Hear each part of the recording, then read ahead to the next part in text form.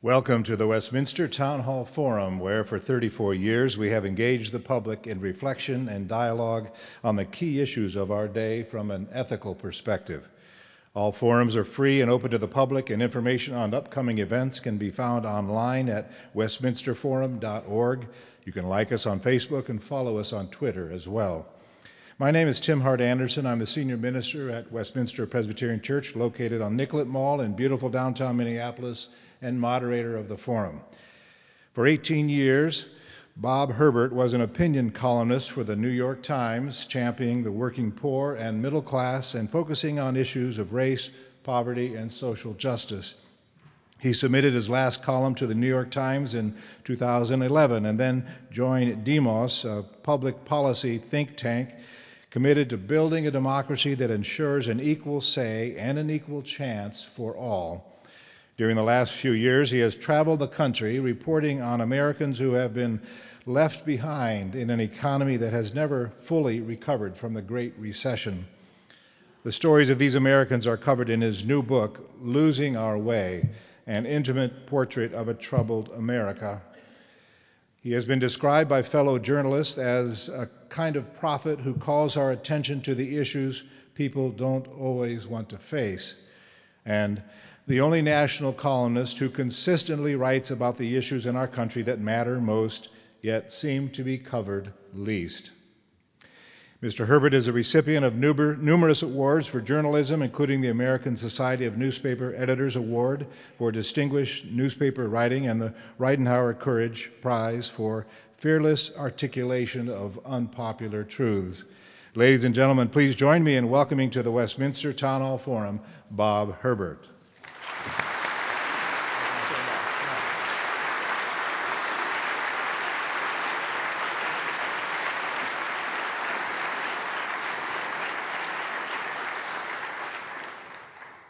Thank you so much. It's a true privilege to be here in such a beautiful space on such a beautiful day. When I was a kid in grammar school, and they would tell you about fall in the textbooks, they'd have photos that looked like this afternoon. I consider myself one of the original ink-stained wretches. I got into the newspaper business on the first working day of the decade of the 1970s, believe it or not. The main thing I remember about that day was that my car wouldn't start. My father had to drive me to work. Nevertheless, I stuck it out for 41 years. When I left the Times in 2011, I was telling people 41 years on deadline is enough. I was a columnist for 25 years, both at the Daily News and at the New York Times. But the last column that I wrote for the Times, the headline on it was Losing Our Way, which is the title of my new book. And the reason I wrote that column and the reason I went out to do the further research on this book is that this country, which has been so wonderful to me, I mean, I've led such a fortunate life. My sister and I grew up in a period when it was probably the best time to be growing up in America, those early post-World War II years. So I've been extremely fortunate. I've worked hard in my life, but you know, it's been wonderful. And it seems now that times have changed. I mean, even back in the old days when there were difficult things, it seemed like we were moving in the right direction. Here we've been in an extended, difficult economy, and it seems like we're not moving in the right direction. And then, when the attacks of September 11, 2001 occurred, I was in New York. It was almost like those attacks occurred in the neighborhood. I live on the Upper West Side of Manhattan. And I am not a pacifist. I was in the Army a long time ago myself. I was an intelligence sergeant. And so I thought that we needed to respond to the folks who had attacked us. I was in favor of going into Afghanistan and going after al-Qaeda. But I wasn't in favor of going into Iraq. And here we are now in 2014, almost 2015, and we're still in Afghanistan. We've re-engaged in Iraq. We're bombing in Syria, and there's no end in sight.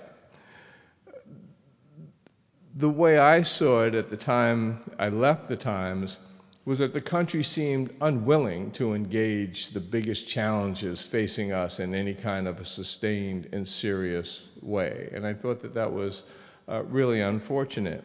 And one of the things that bothered me most was that a lot of the younger people coming along now did not have the same kinds of opportunities that my sister and I had when we were growing up. When I came out of school, jobs were plentiful. Most jobs that you got had benefits. You got paid vacation. My first job at the Star-Ledger in New Jersey, I had paid vacation. I had a modest pension that they contributed to. I had health coverage, you know. I wasn't making a salary that would make me rich, but it was a comfortable living, and there was an opportunity for advancement. I go around the country now and I talk to young people, and they're having a very difficult time finding good jobs. And in addition to that, they're coming out of school with these enormous burdens of college debt, excuse me, that they have to pay off. And it makes it very difficult for them to get a foothold on a decent standard of living if they want to get married, or if they want to have their first child, or if they want to make a down payment on that first home. It's very tough. And it does not seem to be getting better.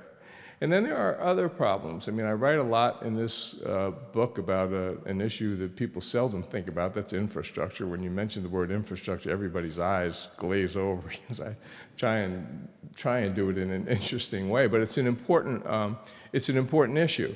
Our infrastructure is in many cases decrepit. It's not well maintained. And if we were to rebuild our infrastructure in the way that I'd like to see us do it, it would form a platform for the new industries going forward, and it would be a source of terrific jobs for people, rebuilding our bridges and roads and dams and levees and that sort of thing. And I just, it's interesting, I'll read a little bit from the book, because when I talk about infrastructure, I actually talk about that terrible bridge collapse here in Minneapolis. So the book actually opens in Minneapolis, if you can believe it.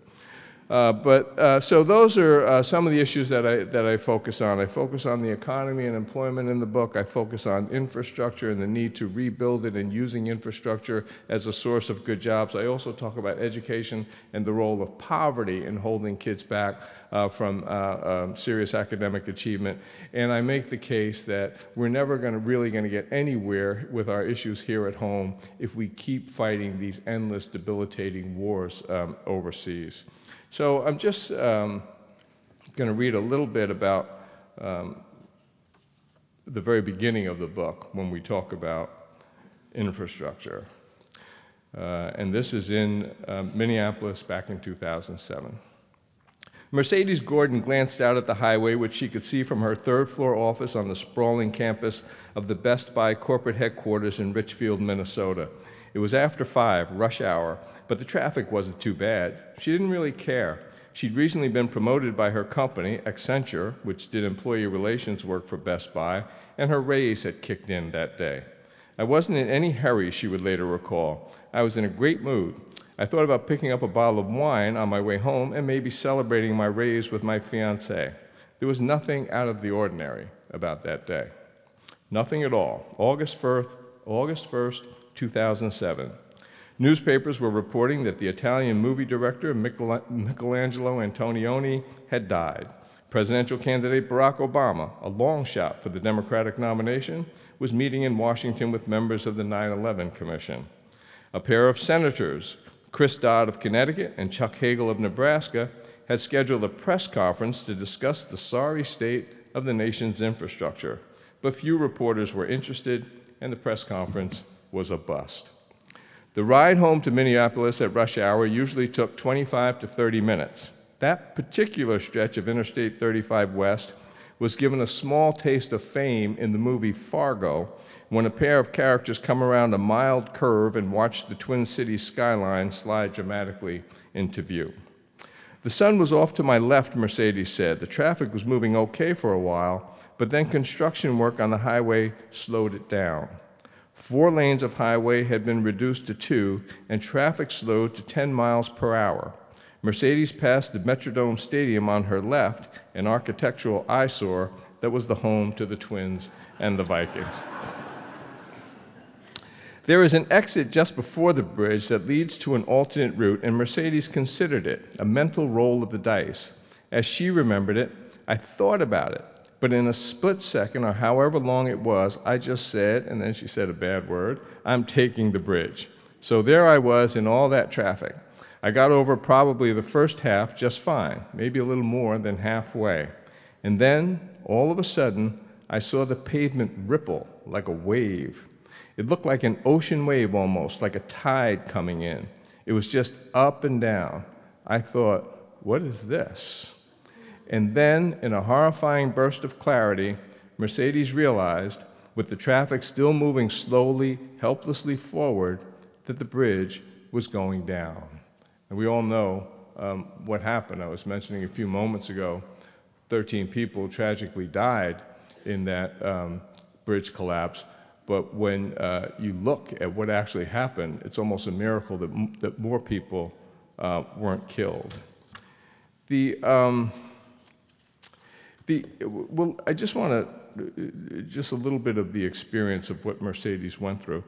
In her words, she said, I plummeted, I think, around 6 or 7 stories. I had this feeling of weightlessness for a moment, and even though it was a bright, sunny day, everything went dark, I think because of all the dust and debris of the bridge falling apart. On the way down, everything got dark. I don't know, I guess my eyes were closed part of the time. It was dark, and I could feel the descent, and I had no idea where I was going, where I was headed. It was just this abyss, and I just thought, what is going to happen? I just prayed that things weren't going to smash me to bits. There was so much concrete falling apart and so much steel bending, and there were cars flying everywhere. Well, what happened to Mercedes is she landed on the far side of the riverbank, crashed into the retaining wall. Another car landed upside down on her trunk. If it had landed on her roof, she would have been killed. The point of telling her story is to try to dramatize the state of our infrastructure and the fact that it has this frequently in our history, a terrible impact on ordinary people. We don't pay very much attention to it. And then if you'll just bear with me a little bit, I just want to give you another example of things, because everybody knows about the Minnesota bridge collapse. But there are these other things that go on that people tend not to know so much about. So here it says, there are endless infrastructure nightmares in America. On a quiet Thursday evening in September 2010, a natural gas pipeline exploded in a residential neighborhood of San Bruno, California, about 12 miles south of San Francisco. The blast was thunderously loud, and the ground shook as in an earthquake. An enormous fireball, 30 to 40 stories high, roared through the neighborhood. Whipped by winds coming off San Francisco Bay, the towering flames became a firestorm that spread with shocking speed, destroying well-kept suburban homes by the dozens. Trees went up in flames. Cars, trucks, and station wagons burned. Streets and sidewalks buckled and melted in the tremendous heat. Captain Charlie Barringer of the San Bruno Fire Department told the Los Angeles Times, I thought a 747 had landed on us. So very few people actually know about that. And there are other natural gas pipelines that have exploded with tragic results. We all saw what happened in New Orleans. We knew for a long time that the levees and the flood walls in New Orleans could not sustain a Category 3 or a Category 4 hurricane, and yet we would not repair them properly. And of course, we saw what happened when Hurricane Katrina struck. So these are penny-wise and pound-foolish policies that maybe are the product of denial. And somehow, if we're going to start to turn things around in this country and begin to be the country we're capable of being, we have to pierce this denial and begin to get our act together. I think the biggest challenge facing this country is the lack of adequate employment for all the men and women who want and need to work. And it's not just a matter of not enough jobs, which happens to be true, but it's also that so many of the jobs that we create are not very good jobs. We pay attention to those monthly unemployment numbers that come around, and the politicians like to say, well, this is good news, and if the unemployment number is coming down, well, sure, it's good news, but it's not very good news. I mean, it's better than going up. But what the unemployment numbers don't tell us is how many of those jobs that are being created are part-time jobs. How many of those jobs are low-wage jobs? How many of those jobs are temporary in nature or otherwise contingent? And it also doesn't tell us about the enormous numbers of Americans who have been out of work for so long that they've stopped looking for jobs. And then they're unemployed, but they're not counted as unemployed. So it's a number, that monthly jobless figure is a number that gives us a false picture of what's actually happening in the country. I'm going to talk a little bit about how we got into this fix about jobs.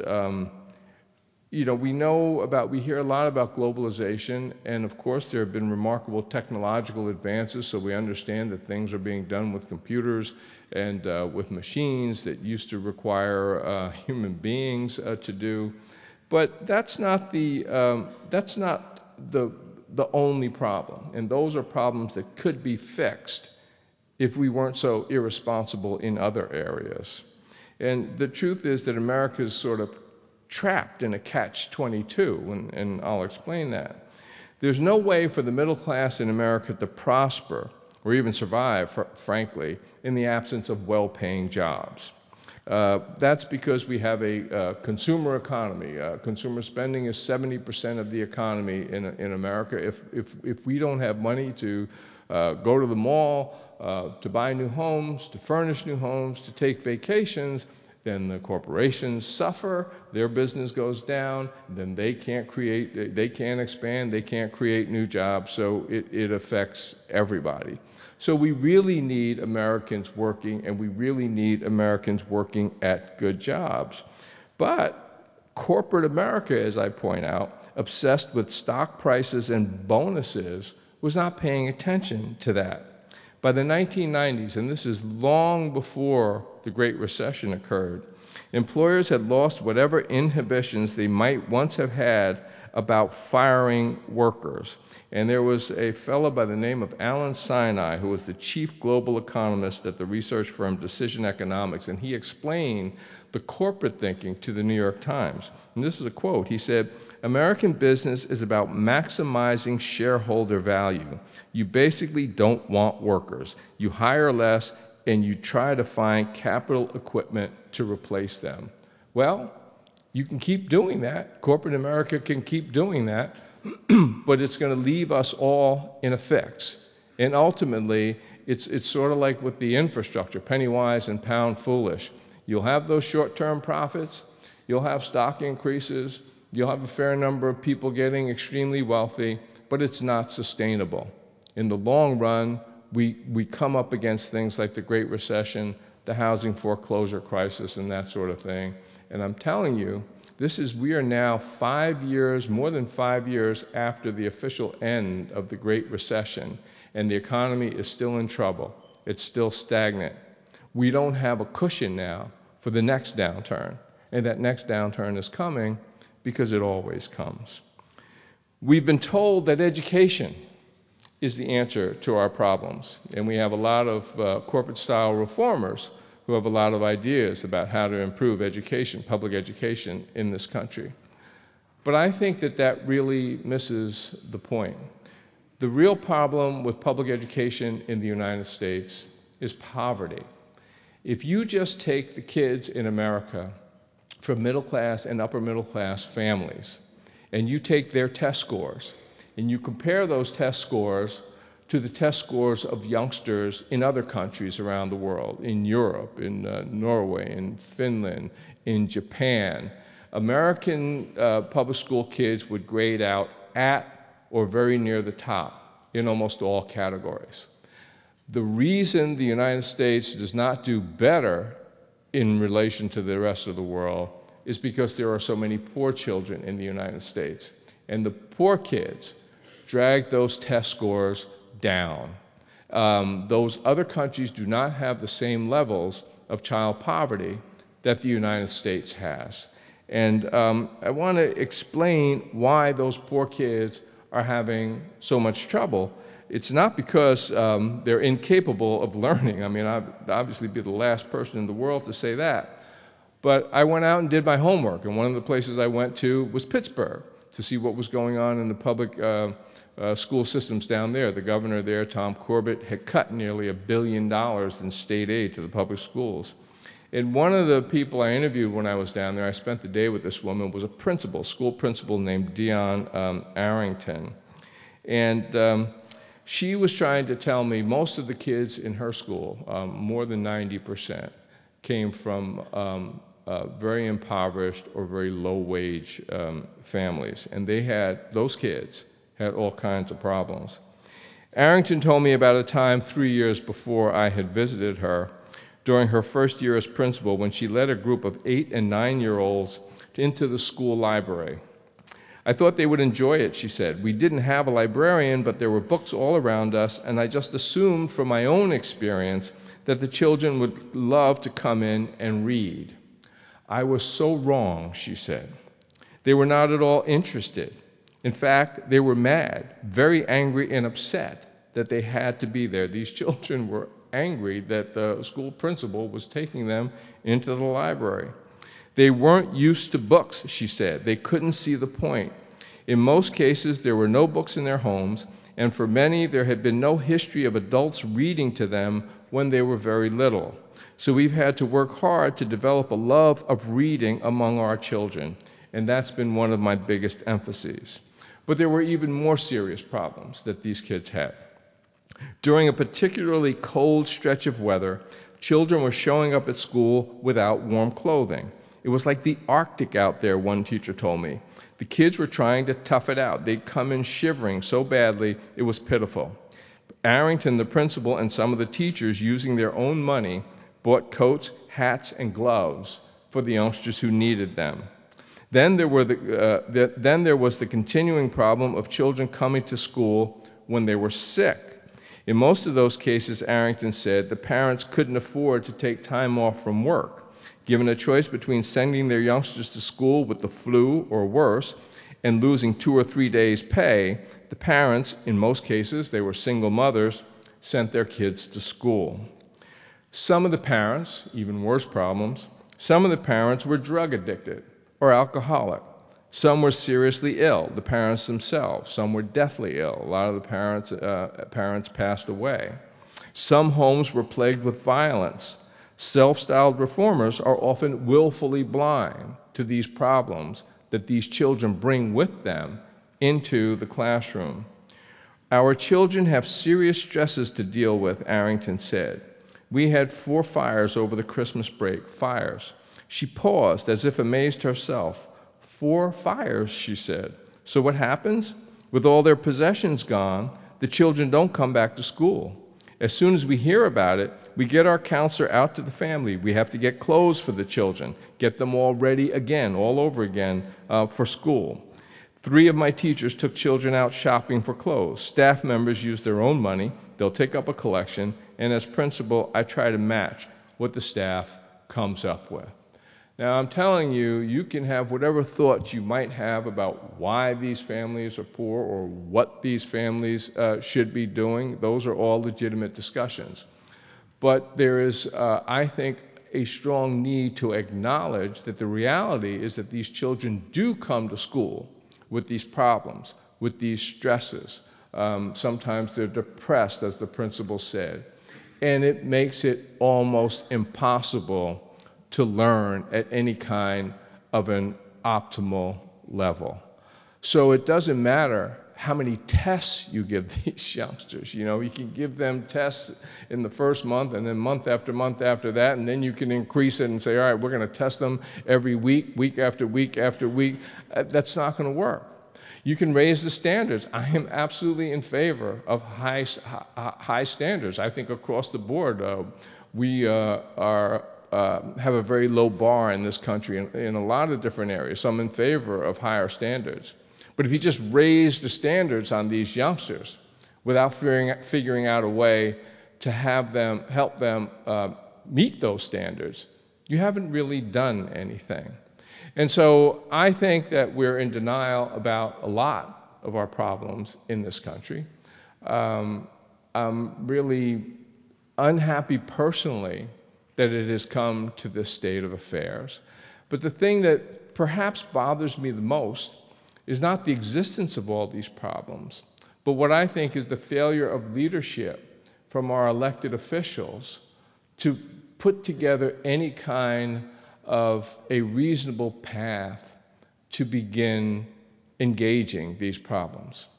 And I think that there has been a breakdown of leadership on both the left and the right.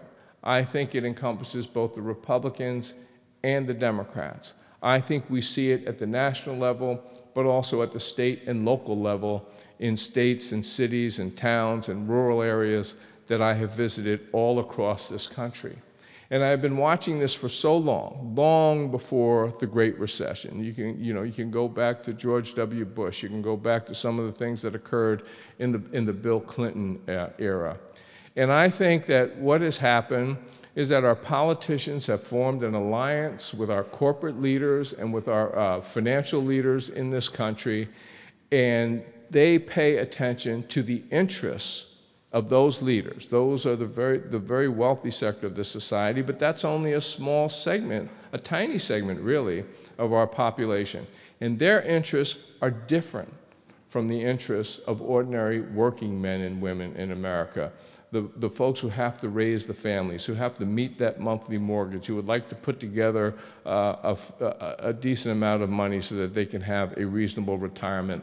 And then most especially those young people who are coming out of our colleges and universities who have a right in this country, which is a very wealthy country, in my view, to have the kinds of opportunities that my sister and I had when we were growing up in the 1950s and 60s. And since, if I'm correct, that this leadership has been failing for so long, the question arises, well, what do we do about it?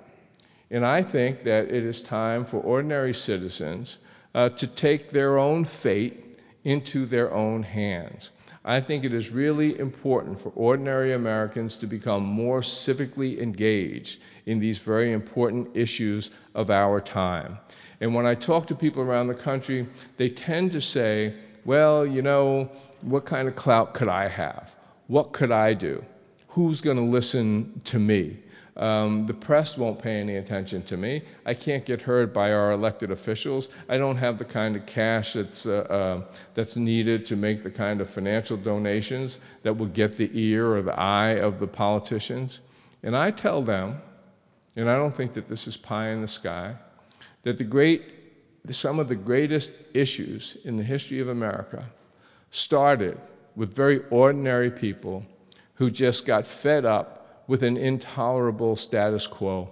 If you go back to the very early days of the labor movement, long ago, when people were working in steel mills and working in the mines and working in factories at absurdly low wages, in dangerous conditions and that sort of thing, at some point, some of those workers said, enough already, and you got a labor movement started that changed the quality of the work environment and ultimately standards of living in this country. In the civil rights movement back in the 1950s and 1960s, when, for example, the youngsters moved into the segregated lunch counters and just began sitting in, who would have thought that they could have any clout at all? No one was paying serious attention to them. They weren't on television every night in the beginning. A lot of them were in rural areas of the South where the big media outlets in New York and Chicago and Los Angeles weren't even aware of what was going on. But they said, enough is enough. And little by little, the civil rights movement grew, and eventually that changed the face of this nation. And then I remember as a young guy, the early days of the women's movement. And I remember that the feminist leaders were ridiculed in those days. If they got any coverage at all, it was mocking coverage.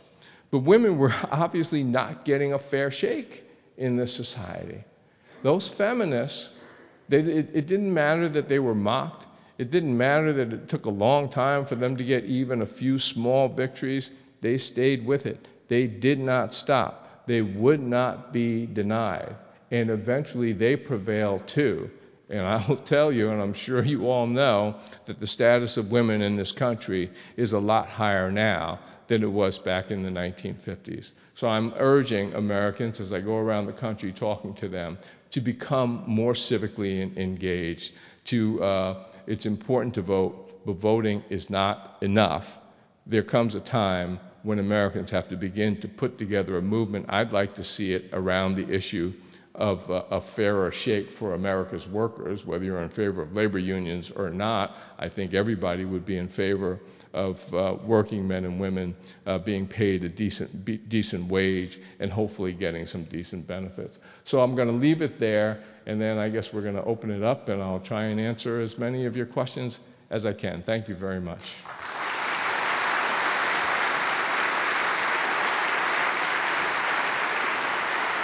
Sit down for a moment. Yeah. Take your water if you want.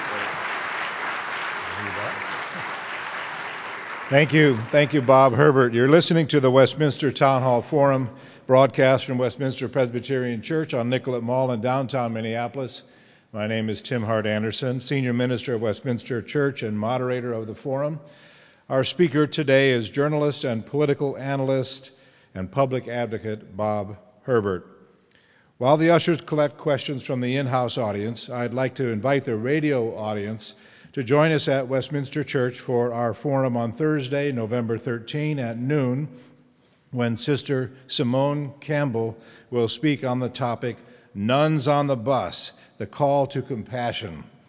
Our events are always free and open to the public, and further information can be found at our website, westminsterforum.org. And now, Bob Herbert, if you would return to the pulpit, I will present questions from our audience. First question has to do with your sense of the exceptionalism of this time in American history. It's a favorite image, I think, to talk about this particular era as being especially troubled. Our time is the worst time.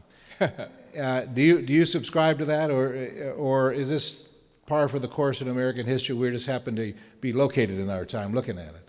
I don't think that these are pretty tough times, but I don't think these are the worst of times. I gave a talk, this is a few years ago, I gave a talk on a campus, and I can't even remember what the topic was, but it was about some of the challenges that we're facing.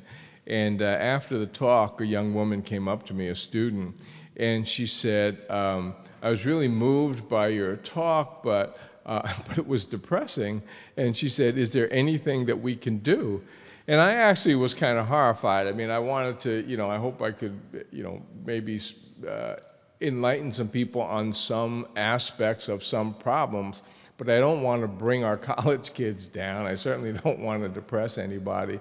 So she said, is there anything to be optimistic about, or is there any reason to be hopeful? And I said to her, I had to think off the top of my head, and I said to her, well, look, this is not the Great Depression.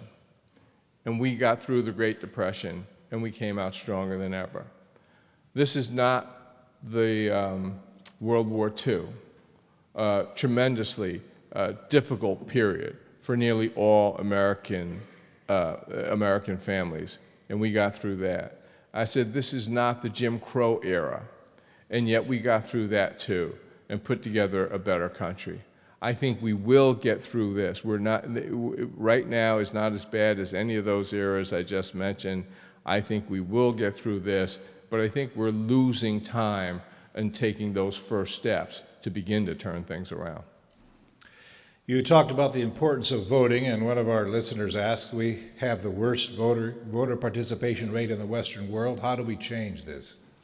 I think that it's going to be very difficult to change it, and I think the reason that our voting rates are low, and they are abysmally low, I think there's a couple of reasons. I think one reason is because an awful lot of voters think that their vote doesn't really mean much, that it doesn't count, that they cast their ballots, but things don't really change, or things don't move in the direction that they'd like to see them move. I think that's one problem.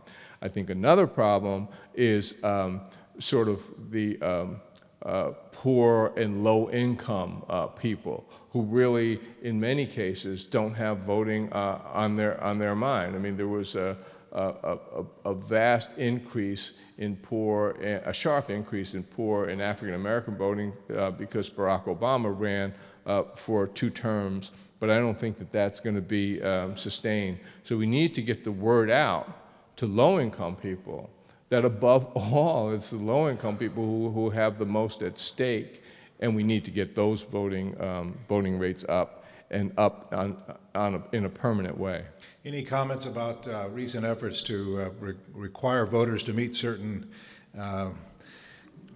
Yeah, I have a mandates in order to vote, and the interpretation of that as a restriction of voting? One of the, when I say that we've been going backwards in so many areas after we had made so much progress. I mean, I think this is an amazing country. It has been an amazing country. I think it's still an amazing country, and that makes it even more difficult to accept that we would be backsliding. And one way in which we've been sliding backwards is the erosion of voting rights, which was one of the great victories of the civil rights era, and the Supreme Court has even actually essentially cut the legs out from under the Great Voting Rights Act of 1965. Moving over to the area of economics, can you comment on the practice of multinational companies recently, such as our own Minnesota-based Medtronic, shifting their headquarters from the United States to lower tax nations? Yeah, obviously I'm opposed to that.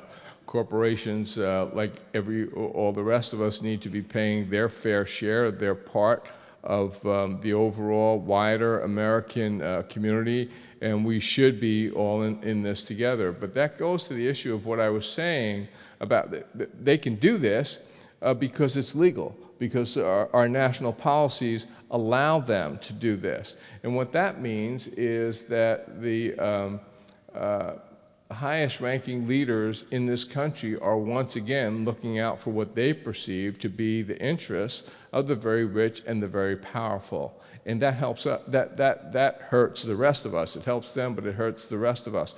When those companies don't pay their fair share in taxes, who do you think makes up the gap? Look in the mirror.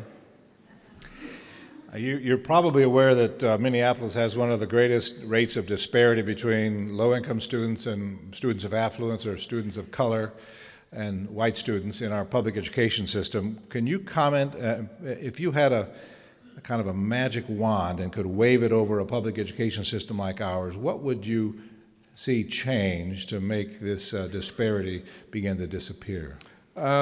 There are a couple of things if I had the magic wand. One, we would have to figure out a way to get adequate financial and other supports into all the schools. All kids should go to a decent school with decent teachers and decent facilities, and that includes facilities for extracurricular activities and science labs and computers and that sort of thing. But it goes beyond education, as I had mentioned. I think that we really do have to engage the issue of poverty, and we have to engage the issue of poverty on 2 fronts. One is that we have to try and figure out policies that would help lift people out of poverty. I mean, the best way, of course, is a job. Employment is the best way, but we also need to address some of these other issues. 2, and this becomes more difficult for people to talk about, especially liberals, is that I do think that we have to begin to make some changes in the behavior and some of the goings-on in our poorer communities, and we have to do something about family breakdown. People really don't want to talk about that too much. So you can't just wave a magic wand and say there's a magic public policy that's going to address all of these issues. Public policy can only address some of those issues. The rest of those issues have to be changed by the folks themselves. Drilling down a bit on the matter of public policy and your comments about leadership, who are some of the leaders, political leaders particularly I'm thinking of here, who are getting at these issues in the way that you think is appropriate? I think that there are a lot of politicians, elected officials, who have good voting records in the sense that they vote for policies that are similar to the things that I think they should be voting for.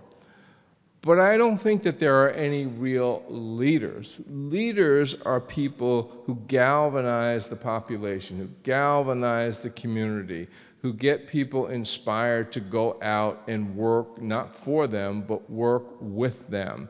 And I must tell you, I don't see it. And across a broad front, I don't see it. I don't see it happening in politics in either Democratic or Republican parties. I don't see it happening in the African American community, where there's a great deal of distress and an absolute absence of effective leadership. I don't see it happening in among women. I think that there are some really big issues facing women, challenges facing women, that we don't even talk about very much anymore. But there's not like a great deal of leadership there either. So that's part and parcel of all the problems that I've been talking about today, the absence of leadership. All right, let's try, if we can't find a leader to point to, what about an organization? Are there any organizations you would lift up who are really working hard and effectively on matters of inequality? Yeah, I think that there are a lot of them. I think Demos, which is not well known, the organization that I'm affiliated with, and I'm not doing their work. I am privileged to be a distinguished senior fellow, so I'm not patting myself on the back here. Demos is doing tremendous work, and I hope to help heighten their profile somewhat. I think the Legal Defense Fund is doing a lot of good work. I think the organizers of low-wage workers, restaurant workers and big box workers who have been out there in some cases doing wildcat strikes and otherwise organizing in an effort to raise the minimum wage, I think that's been helpful. So I do think that there are people out there working on climate change, for example. So I do think that there are a lot of people working on a lot of good issues, but there is no one really pulling any of this stuff together in a way that allows us to move forward in any kind of substantial way. Shifting the topic now to a conversation about race and racism in America, would you predict something happening out of Ferguson, the incident there, that's going to gain some momentum in the life of our culture? That's a tough question, and my answer is that can go either way.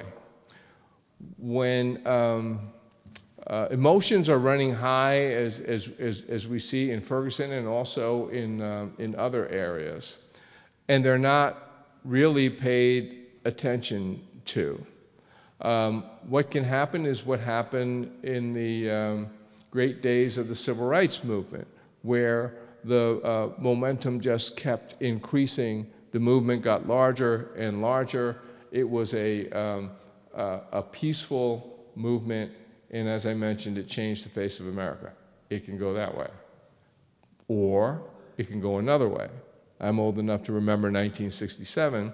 In those days, I lived in Montclair, New Jersey, which was just a few miles outside of Newark, New Jersey.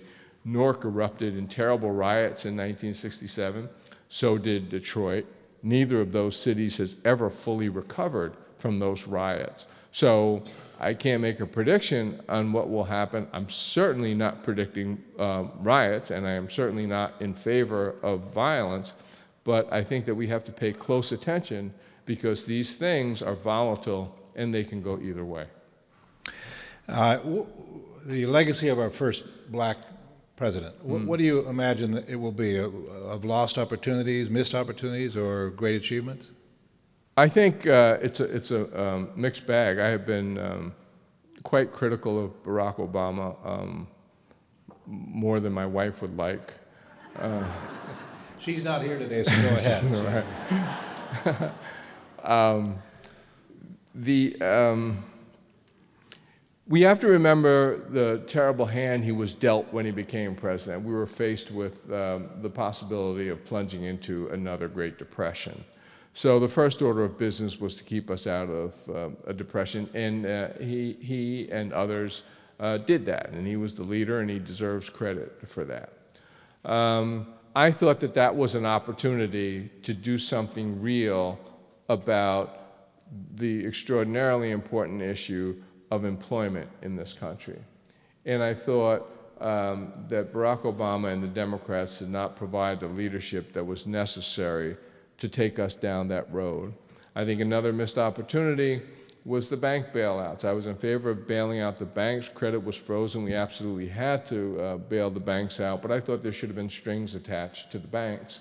There was no reason not to give, in addition to help for the banks, help to distressed homeowners, for example, just to take one example. We gave the help to the banks, but we gave very little help to distressed homeowners. So that was another missed opportunity. The banks that were too big to fail then are even bigger now. That makes no sense whatsoever. If you're too big to fail, that means you should be broken up. That means you're too big to exist. They're even bigger than they were then. I think Obamacare is going to prove to be a net plus, despite all the controversy. So I think that that will be considered a plus in terms of his legacy. Overall, though, over the course of his presidency so far, I think that there is a sense of disappointment, a sense of a feeling of what might have been. It's difficult to say in the face of so much obstructionism by the Republican Party. I mean, the Republican Party has really tried to have this fellow fail. It's difficult in the face of all that obstructionism to say what he really could have achieved. But I think nevertheless, there's this sense of what might have been. Historically, in this country and many others, change has been led by the young. On your travels across the country, are you encouraged by youthful movements for change, or are we missing out on that? Yeah. That was an articulate response. Thank you very much. You know, I may have been spoiled coming up in the 50s and 60s where we were protesting about something every other Tuesday, you know, so I remember having mixed feelings. I got drafted in the big buildup to Vietnam, but did not go to Vietnam. They sent me to Korea for 14 months, and so I was lucky. I lost a lot of friends in Vietnam. When I came out, I had a lot of friends who were protesting the war, and I felt torn. I had a lot of buddies in the service, some of whom were still in Vietnam, and then I had other friends who were protesting the war and that sort of thing. But people were protesting everything. They wanted women's rights. They were protesting the war in Vietnam. There was this, the civil rights movement and stuff. And I don't see that kind of ferment today. I don't see that kind of energy and passion. And I have to tell you that I don't understand it real well. I wish kids would put down the devices a little bit and stop tweeting for a moment, and the kids themselves become more engaged in these issues. I've actually been giving a few lectures that has the title Tweet Less, Kiss More. I think that we need to, I'm not anti-technology by any means, but I don't think technology is the be-all and end-all. I'd like to see young people more fired up. I think just a little bit of response as a father of children, young people who use technology, that in fact is the organizing tool of this new generation, and we need to kind of let them, I think, back off and let them use their technology in ways that will be beneficial to all of us. I would be perfectly willing to do that. I want to see a little bit of those benefits, and then I'll be. Did you support Occupy Wall Street? I did. I thought that people, I thought Occupy Wall Street kind of got a bad rap.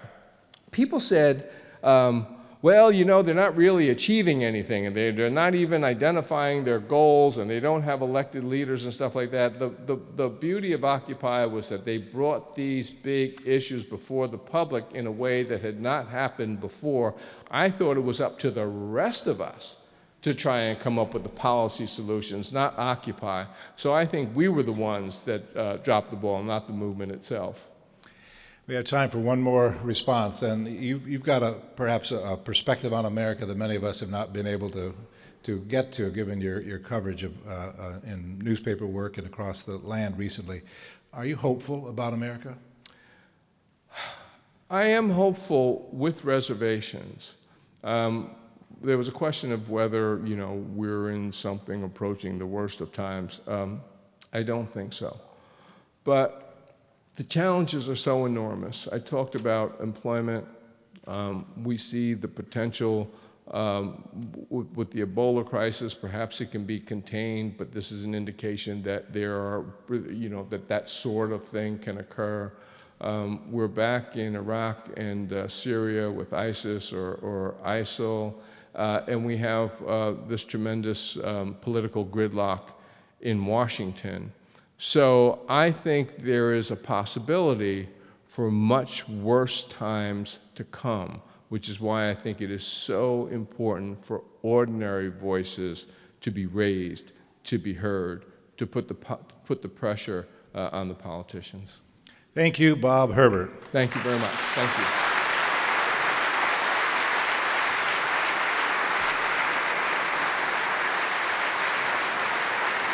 Thank you very much.